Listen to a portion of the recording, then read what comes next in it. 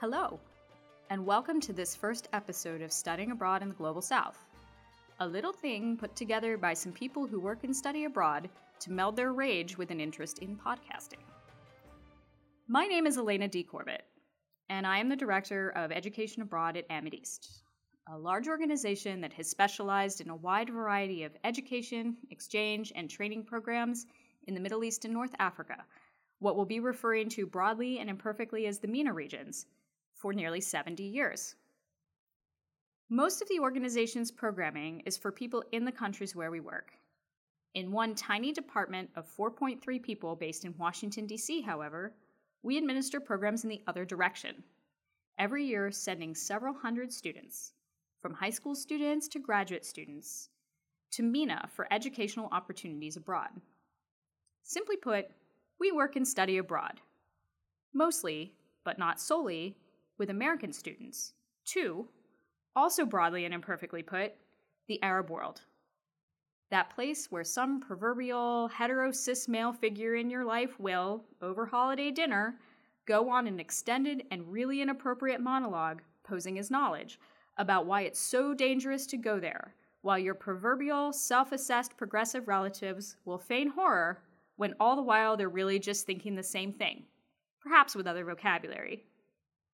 One could unfortunately say the same about far too many people who themselves work and study abroad, whether at an educational institution or program provider, including some that might have programs in places like ours. Don't get me started on faculty.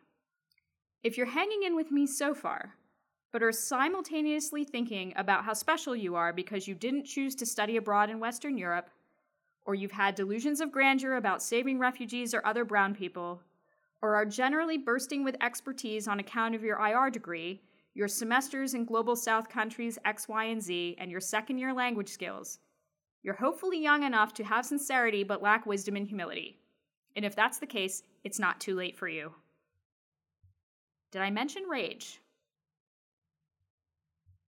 While we at Amethyst Education Abroad send several hundred students overseas, and some of the best colleagues 4.3 people ever had make literally everything happen for those students in country, our colleagues in other departments and around the MENA regions help bring far more students to the U.S.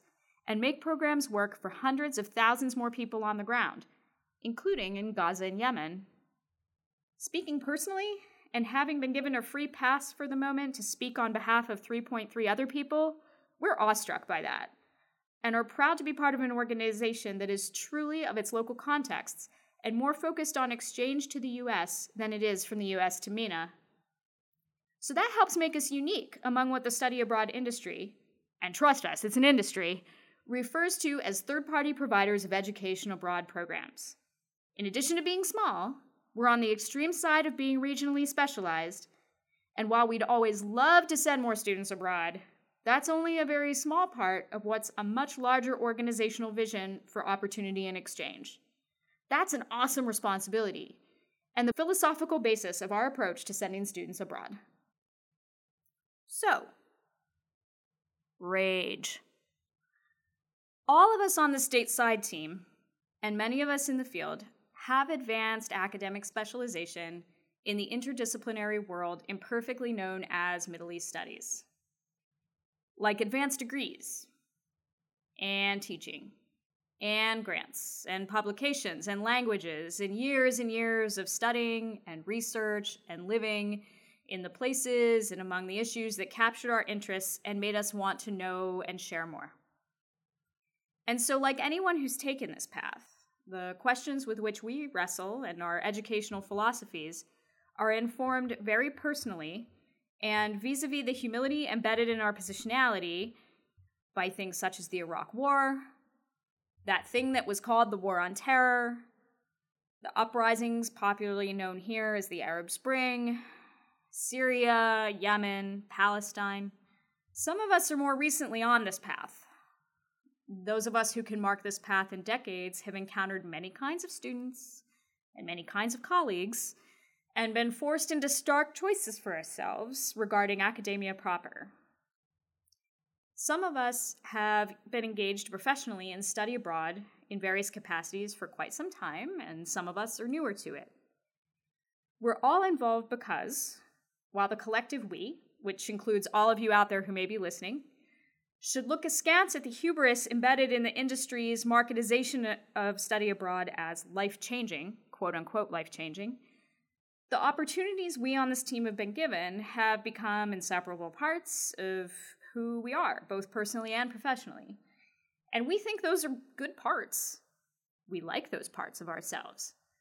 They're also very well informed and deliberately ragey, and we share a real passion for being involved in opportunities for others. So we've talked about studying abroad, and tangentially, somewhat, about rage. Let's talk about why we're using Global South in our title. Well, it's for a few reasons. One, we like it because it's complicated. We like it because there's a lot of debate about what constitutes it. It deliberately fails to acknowledge that east-west bullshit to which the MENA region in particular is so often subjected for discussing literally everything. And using it signals a lot about what we want as a foundation for discussions this podcast will undertake. If you're not familiar with this term, don't worry. You're probably familiar with the term developing world, which its users allege to be a kinder, gentler way to say third world. But obviously does nothing to alter the problematics of hegemony embedded in wealth and power, classifying the world into such taxonomies.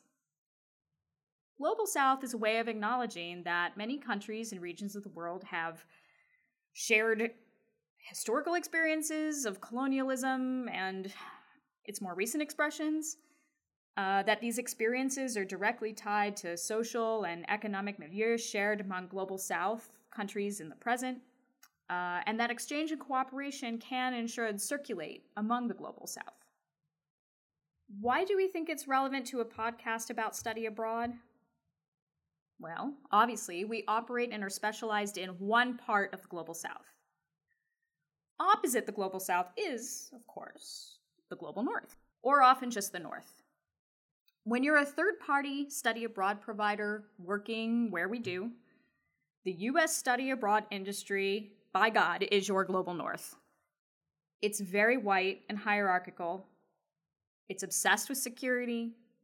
It considers itself very progressive and well-intentioned. It recapitulates tropes about access and diversity. It enables its own versions of corporate behemoths that are almost impossible for the smaller enterprises to compete with.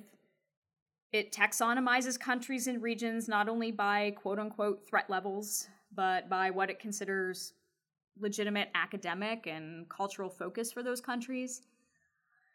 It enables very one-sided expectations of relationships between clients, i.e. schools, students, parents, and providers, i.e. folks like us. It's very proud of the semester it spent in Spain once, and it cannot for the life of it comprehend what actually goes on in implementing these programs on the ground. And it might not want to listen. In a previous life, I ran the Amman field office for one of our competitors, where beyond the big stuff, it was a struggle to make people be mindful of simple things. For instance, that our weekends were Friday and Saturday instead of Saturday and Sunday. That Jordan and Israel having a peace treaty didn't actually make everything okay. And that even if they were great times for customized programs in the U.S. university calendar, Ramadan and Eid were really bloody lousy times to have programs on site. By the end of my time there, many initiatives within the organization, which is one of the big providers, were divided into whether and how they were being implemented in their new centers, which were mostly in Europe, versus in row. Yes, row. As in your boat. Row, row, row your boat. But here an acronym literally meaning rest of world. I'm not kidding. Row. In those days, it meant not Europe. Basically, less white and non-white parts of the world, plus throw in some Eastern Europeans for good measure. That's changed a bit now, but last I heard, it's still really hard to get out of Roe. Most people probably never will. Those of us representing Roe used to have a hell of a good time when we got together. We could talk about all of these things and know that we all got it. Several of us proposed a panel once, an excellent proposal, for one of the prestigious U.S. Study Abroad conferences on the ethical issues we faced in running our programs during the uprisings in Arab countries in Turkey and their counter-revolutionary aftermaths. That panel was rejected. We assumed no one understood what the hell we were talking about, when to us as practitioners, it was literally all-consuming at that moment, and could not be divorced from other issues that the study abroad industry upheld as its conference themes, and which we think can only be considered intersectionally. Equity, access, diversity, technology, intercultural understanding, experiential learning, just to name a few. We hope here to provide a forum that will go there and everywhere, with some seriousness, wit, sometimes silliness, and a dose of rage, and be a unique resource for students, study abroad advisors, faculty, and, very importantly, one another. Thanks for listening. Until next time. Thank you for listening to this episode of Studying Abroad in the Global South. The views expressed in this podcast are those of the individual speaking and do not reflect or represent the views or opinions of AMEDEAST or any of its affiliates. Please visit our website at amedeastabroad.org and subscribe on iTunes or wherever you get your podcasts. Tune in next time for something clever, snarky, and/or hopefully useful.